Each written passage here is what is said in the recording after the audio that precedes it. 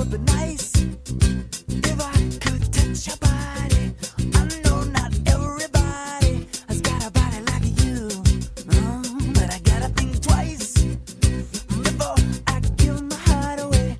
And I know all the games you play because I play them too.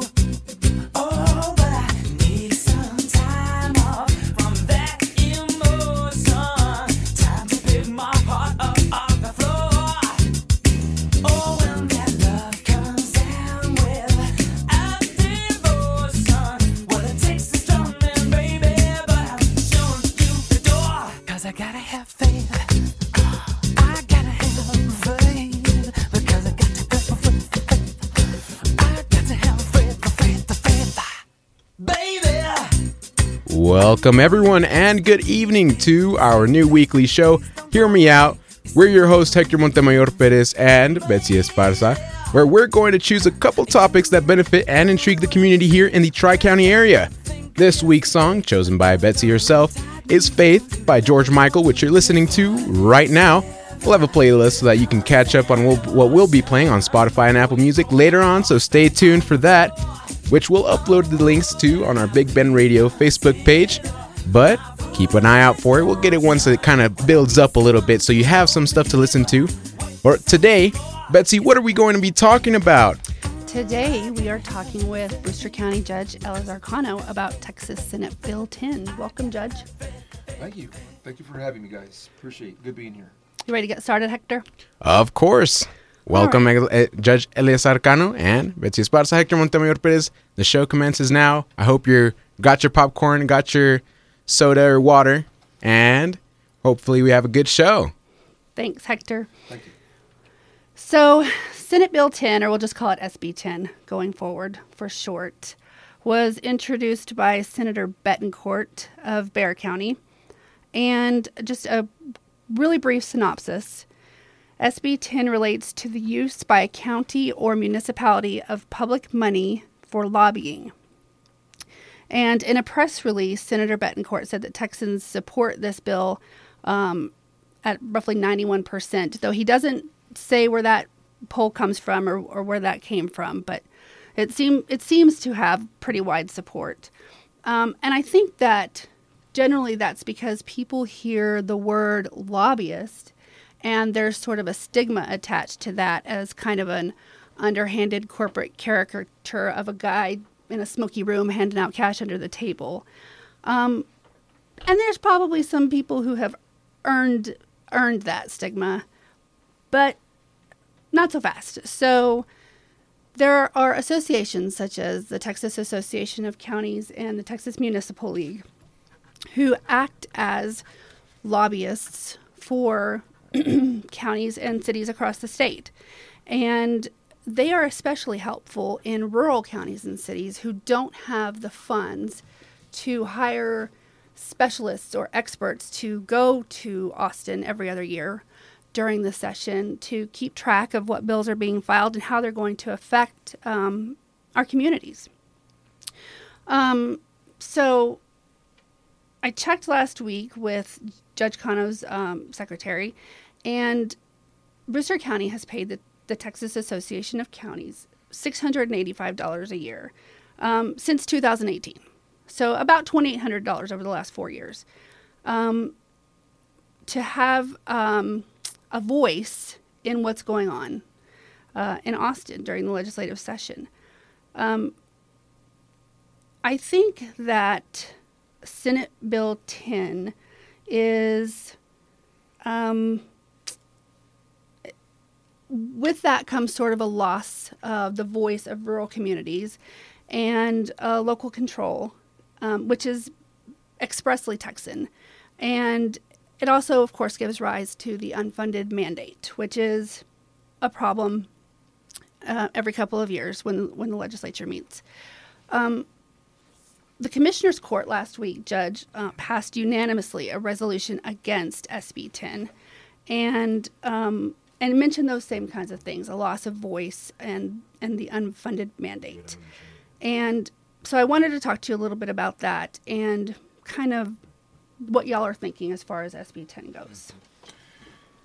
Okay, Betsy. Well, again, thank you for your time this afternoon, and I appreciate the radio station's invite. Always good to be on the air with local folks. Well, back to our commissioners' court meeting last week. As you mentioned, Betsy. I was going to say Commissioner Esparza because you were I guess once a commissioner, always a commissioner. But yeah, one of the things that we talked about in Commissioners Court was kind of an overview of what you just provided to our listeners. Basically, that Senate Bill 10 would become, in our opinion, something that would work against us out here in rural West Texas. Not only are we rural, but also the lack of money in our coffers. As you know, you go just 60 miles north of here, and it's the beginning of the Permian Basin with all the oil and gas and refineries and so on and so forth. Right. Here, we don't have the problems that they do. Obviously, infrastructure is a lot different, but also we don't have the resources to go out and hire the high-powered attorneys to go to Austin every 2 years and do our bidding for us. So for us and a lot of counties such that fall into the category that we're in, if not for TAC and some of these folks that are there 24/7, round the clock, year-round, year after year, I'm afraid we'd be even further behind the eight ball because we wouldn't have any representation in Austin. I'm going to be up there next week for some business with the tourism folks and go visit with some folks at TxDOT. But that trip alone, I'm going to fly out of El Paso, and then it's going to be about a $400 round trip flight, which amazingly enough is almost cheaper than driving right now. But that's just for the travel there and back, and then once you get your hotel and so on and so forth, you're looking at easily a $1,000 turnaround by the time I leave Alpine to get back. Sure. And that's just to see one attorney or one outfit at TxDOT about one issue. Right. With thousands of bills filed every session. Exactly. You take that into account with what we're paying TAC, the $685 a year on annual dues. It's a drop in the bucket, So to us, it's well worth it. Something like Senate Bill 10, if that was disallowed because of something like this, then we would have to figure out a way either to make up the difference, to hire the attorney, or hire somebody on staff here locally to keep an eye on those things, or I'd have to spend a lot more time in Austin doing what TAC currently does for us. All of which is going to cost more than $685 a year. Oh my, yeah, we would have, that'd be probably half of our budget would be spent on attorneys. Right. So I was trying to figure out a way to provide an example to people to understand maybe what the difference is here. And so I came up with this super harebrained hypothetical situation. This has absolutely no basis in reality. But say Disney World wanted to build a water park in Brewster County. And Brewster County is absolutely on board. We think it's going to be great. It's going to bring in all sorts of people, all sorts of money, hotels, grocery stores, fuel, all those things, right? But we don't have water in Brewster County. So there's going to have to be some sort of change in the legislature that created our water district. And we're on board. We're okay with it. And Jeff Davis County, meanwhile, with whom we share a water table, would really rather not have this happen. We're going to take from their water table and their resources. And now they don't have anyone to go to turn to keep an eye on this as an expert for them. And while Brewster County doesn't have the legal ability to do it either, based on Senate Bill 10, Disney World does. And Disney World can pay for people to go and try to make this happen. And so I was just trying to kind of come up with a way to animate the difference here and what this would kind of mean for us. And what that means, because we hear Senate Bill 10 or House Bill 385 year to year, but we don't always understand exactly how does that affect me. And so I just kind of came up with that. So I think that will happen frequently, even though your neighbors, you might not have the same priority, but there should be an equal playing field in Austin, right? So Pecos County Judge Joe Schuster went up to Austin last week at the invitation of our Senator Gutierrez to testify about Senate Bill 10, and he testified against it. And I think that kind of across the board, you're going to see this from cities and counties who would prefer to be able to kind of call their own shots in Austin. And the Senate, however, passed the bill last week, 17-13. It now goes to the House, and they'll talk about it and maybe make some changes, and then on to the governor. And so Representative Morales hasn't had a chance to weigh in yet.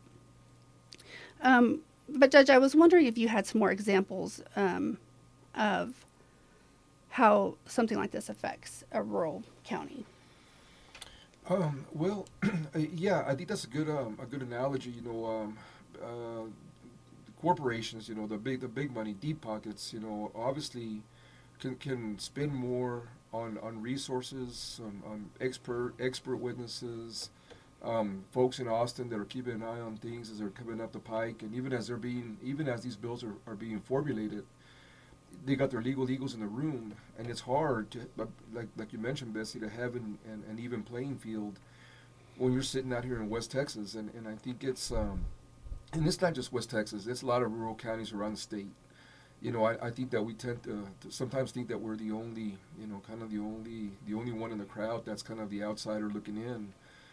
But honestly, there's other examples. I mean, I can think of, say you're playing, sports and here you are out in West Texas, and things seem fine up until you get to district and by district, and then the higher up you move in the food chain, then you start playing some of these schools that are the same size but that are near the urban areas, and they have all the kids that are not going to the big schools, but intentionally they're at a smaller school, but they have more resources, the coaching staff, the gyms. I think about up here just south of Lubbock, they got a pool. I mean, it's a high school, and it's one of the richest districts in the state. It's not much bigger than Alpine. I think it's a 3 or maybe a 4A now, but it's amazing the difference in the facilities, and that's just kids are kids. But whenever you're coached and whenever you're brought up and you're groomed from when you're a little guy, and you've got all these resources available to you, traveling teams and parents that can take the kids every night if they want to different games and different leagues, and that's kind of how I see what's happening out here. If not for some level of equity, or that which is back to TAC and some of the resources that we can afford, what would happen to counties like us? Well, I think we'd eventually either go broke, or we'd have to live with it, and kind of live with decisions that are made, in the counties that do have the resources, and then you have the unfunded mandates that we can't afford in the first place, but they can, and now we're being kind of, all these things are being imposed on us versus us having the local control that county governments are designed to have, and I think that's where we as local officials really have to do our part, and I'm glad Judge Schuster went, which is interesting because, again, Fort Stockton, they do have oil and gas money. But in some ways, they're also a lot like us because of where we're at and the ruralness of his area. So I think it's a combination. It's not just rich or poor. Sometimes it's more a matter of remote and how close are you to the mothership. Austin, Dallas, Houston corridors up there, 35 and going up on I-10, San Antonio, Bexar County.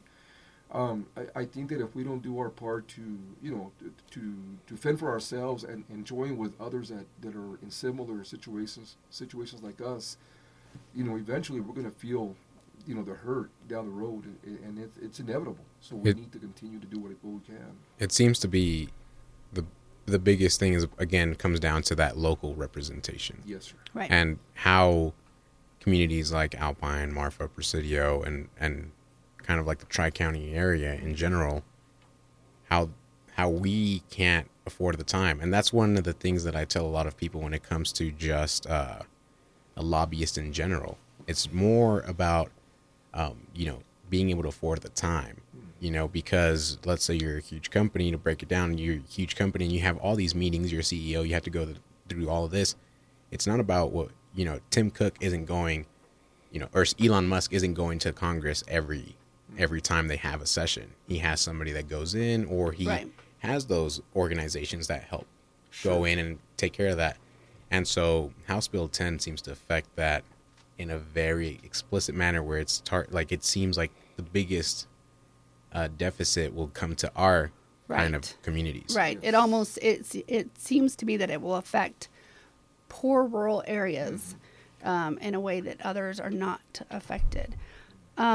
Let's define unfunded mandate real quickly so that everyone knows what we're talking about. So an unfunded mandate is when the legislature passes a bill that passes down a requirement to counties or cities with no funding. So it's an unfunded mandate. And one example I can think of for this is the creation of the emergency management coordinator, which is a good thing. So just because it's an unfunded mandate doesn't necessarily mean it's not useful, but it puts a burden on small areas.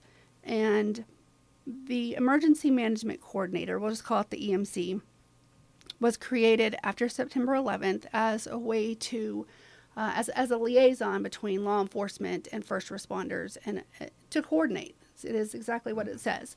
And it became a requirement by the state of Texas for every county or city, and it was population based. So Brewster County, for example, can have just one to represent both.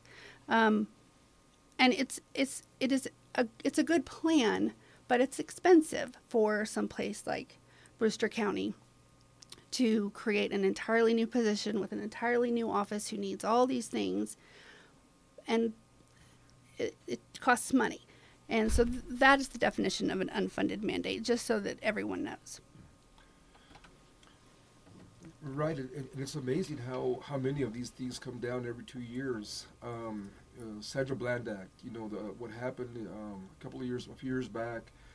Someone dies in a holding facility, and there was some psychiatric history with the individual, and it turns out that it's not something that it's isolated in a way, but in a way it's not unique to that one facility with that one person, and because of it, legislation is drafted and it's passed, and that was a very emotional type of a response to something that happened that's very tragic without a doubt. But so the mandate that came down is having basically 24/7 psychiatric care available to counties. To have a psychiatrist on staff, and that would be our budget right there. We can't afford to have $500,000 salary for one individual to be on standby. What's happened is we've with technology and some of the telehealth, and so we've been able to make it work, but it's cost money by way of having to enhance the infrastructure, thanks to again the internet and fiber and some of the things that we have access to out here. We are able to make it work, but there's some counties that don't have even the infrastructure to have that kind of capability to have people on standby, even with the internet, broadband stuff, and that's a whole other category that's has some attention right now.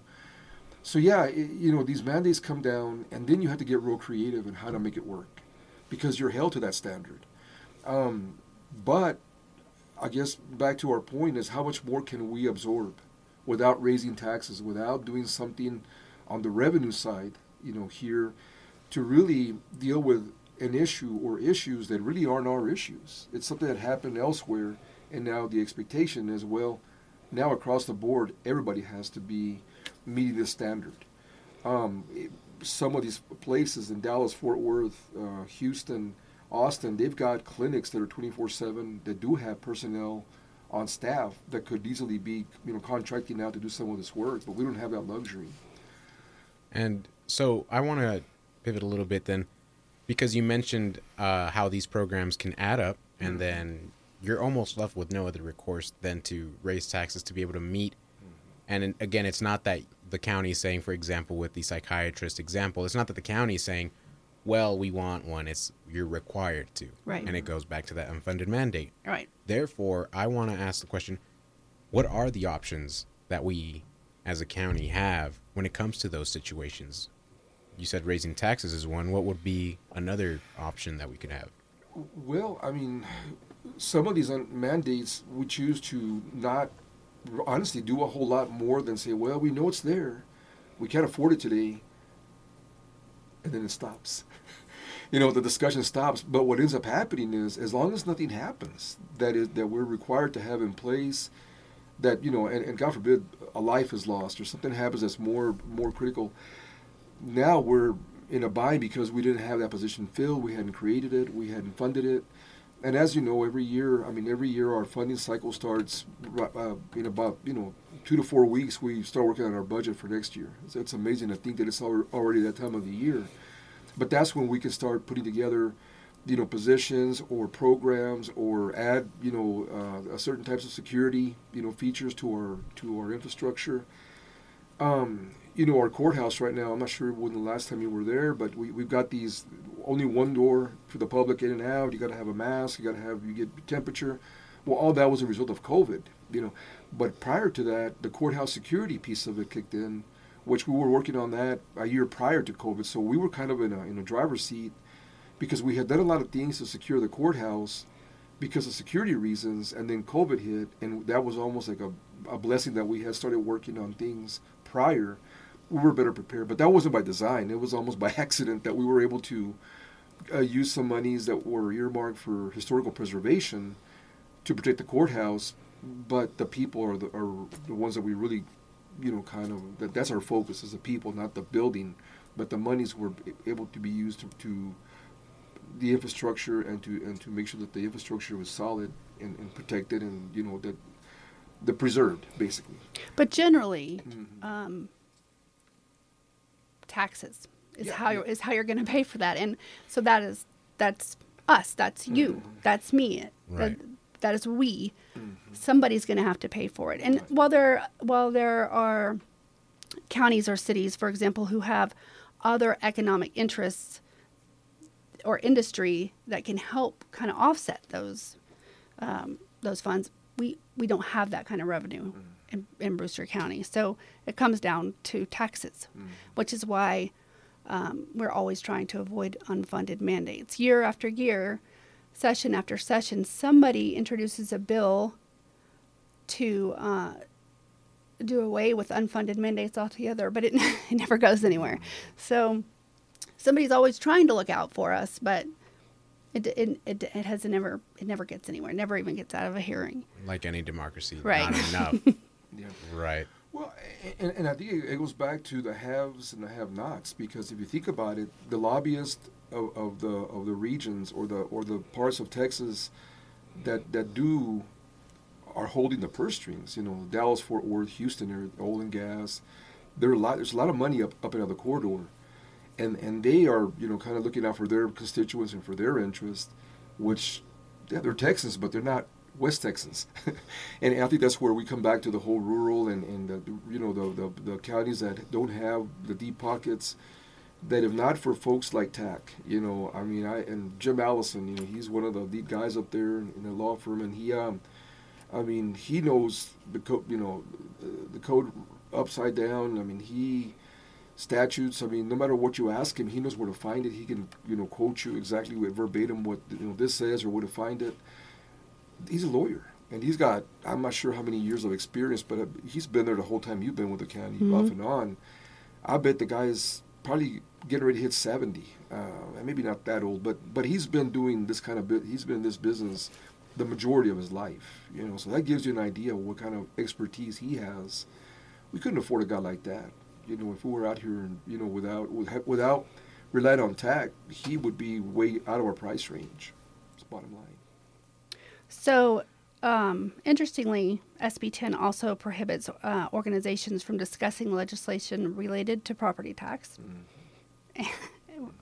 I don't know what else you talk about with other counties more than taxes. and also legislation related to the military, which those two things are just kind of thrown in there, which seems a little strange. So, like I said earlier, the bill passed the Senate last week and goes down to the House and then eventually to the governor's office if it gets that far. And so Representative Morales will have a say pretty soon. Right. And we'll see where it goes from there. And just to kind of get the public kind of acclimated to what the process is, what is next right now? What are we looking at, and what are we waiting to see? So it's out of the Senate, going to the House, and they'll have a chance to amend it or make changes. Right. And then they'll vote on it, and if they vote in favor of it, now it's it's pretty much up to the governor to sign off on it or not. But again, typically once it makes it that far, then September is when these go into effect. Right, it would go into effect September 1st. Right. Of this year. So which is kind of interesting because our budget's out of the gate by then. We can't go back and say we're going to wait on this. We have to have things in place by a certain date. So already those mandates that come down that we haven't planned for or haven't funded are going to be put on hold for a year. We just don't have the money to go back and recalculate, kind of our expenditures. There isn't enough time. So it's kind of a weird deal because the calendar doesn't really line up with the legislative sessions and the amending. And then there's a special session that can be carried over. So then all of a sudden you're into the next, we're in a fiscal year budget, but still they have to be done by a certain time in the calendar, in the yearly calendar. So there's a lot of moving parts, man. A lot of moving parts. Well, we'll be looking forward, and of course, any updates we have, we'll always be reporting on it. Betsy, anything else you'd like to add on? That is all I have for today. I really hope that if you have the chance to reach out to your elected officials, that you will do so anytime, not just on this, and always try to find ways to make sure that here in our little area we have a voice in Austin. Definitely, Mr. Cano. Any closing remarks? No, I just, I guess a couple of comments. I was at a meeting, it's been about 3 or 4 years now, and it was a water, interestingly enough, Bristol County Water, what is it? Water District. Water District, yeah, and it was over at the courthouse. Real eclectic bunch, the people that are on the board, and there's, from Republicans, Democrats, and older, younger, kind of a really neat group. And I kept on, harping on the local control, and we need to make sure that we don't lose sight of this, and this, we need to make sure that this board has the final say, and so on and so forth. Anyway, the meeting was over, everything wrapped up, and one of she's a friend of mine. She comes over and she says, "Hey, Judge, you really sound like a Republican." I said, "What are you talking about?" He says, "Well, all this, local control. That's exactly." I said, "Well, that's because I believe that. I think that if we don't do our part, whether you're Democrat or Republican, and you're in certain way, if you're an elected official representing us, we need to keep that in mind, because if we let go of it, God help us, man. Now it's over." So that's my piece of it is talk to your elected officials, whether they're Republicans or Democrats, and not just here, but upstream, because I think it'll be a real interesting thing that we're going to be looking forward to the next 2 to 4 years. Keep on hearing, Matthew McConaughey may run for governor, which will be interesting. Yeah, that's another thing is public involvement at the end of the day is the most important thing. Right. And to all of those listening, it can be difficult or overwhelming to, be updated with every single thing and every bill. And that's kind of how this show started as well, where we kind of, let's choose something, break it down, and get the people more involved. So we're going to have this show next week as well to keep it going. We're going to keep it going and going and going. And I want to thank you, Judge Cano, for joining us today. Contact your local officials, make your voice heard, and stay updated. Listen to KVLF for the news and read your local newspaper, and let's tune into the meetings, which the next meeting for the Commissioners Court will be when? Next Wednesday. A week from tomorrow, and it's interesting. I'm going to be zooming in because I'll be in Austin, for some other business, but I'll be attending the meeting via Zoom, but from Austin. back here in Alpine. So every other Wednesday, the second and fourth Wednesday of the month. Alrighty. Sounds good. So make sure you tune in, get that public involvement in, and tune in also next week on Tuesday where we're going to have this show again. This is Hear Me Out with your host, Betsy Esparza and Hector Montemayor Perez. And today our special judge, El Arcano, Brewster County Judge. Thank you very much. And we're going to leave you with the song that we started with, George Michael's Faith. Let's finish it off. Maybe you had that itch trying to get it back on. Thanks, Hector. Thank you, sir. Appreciate your time. No problem.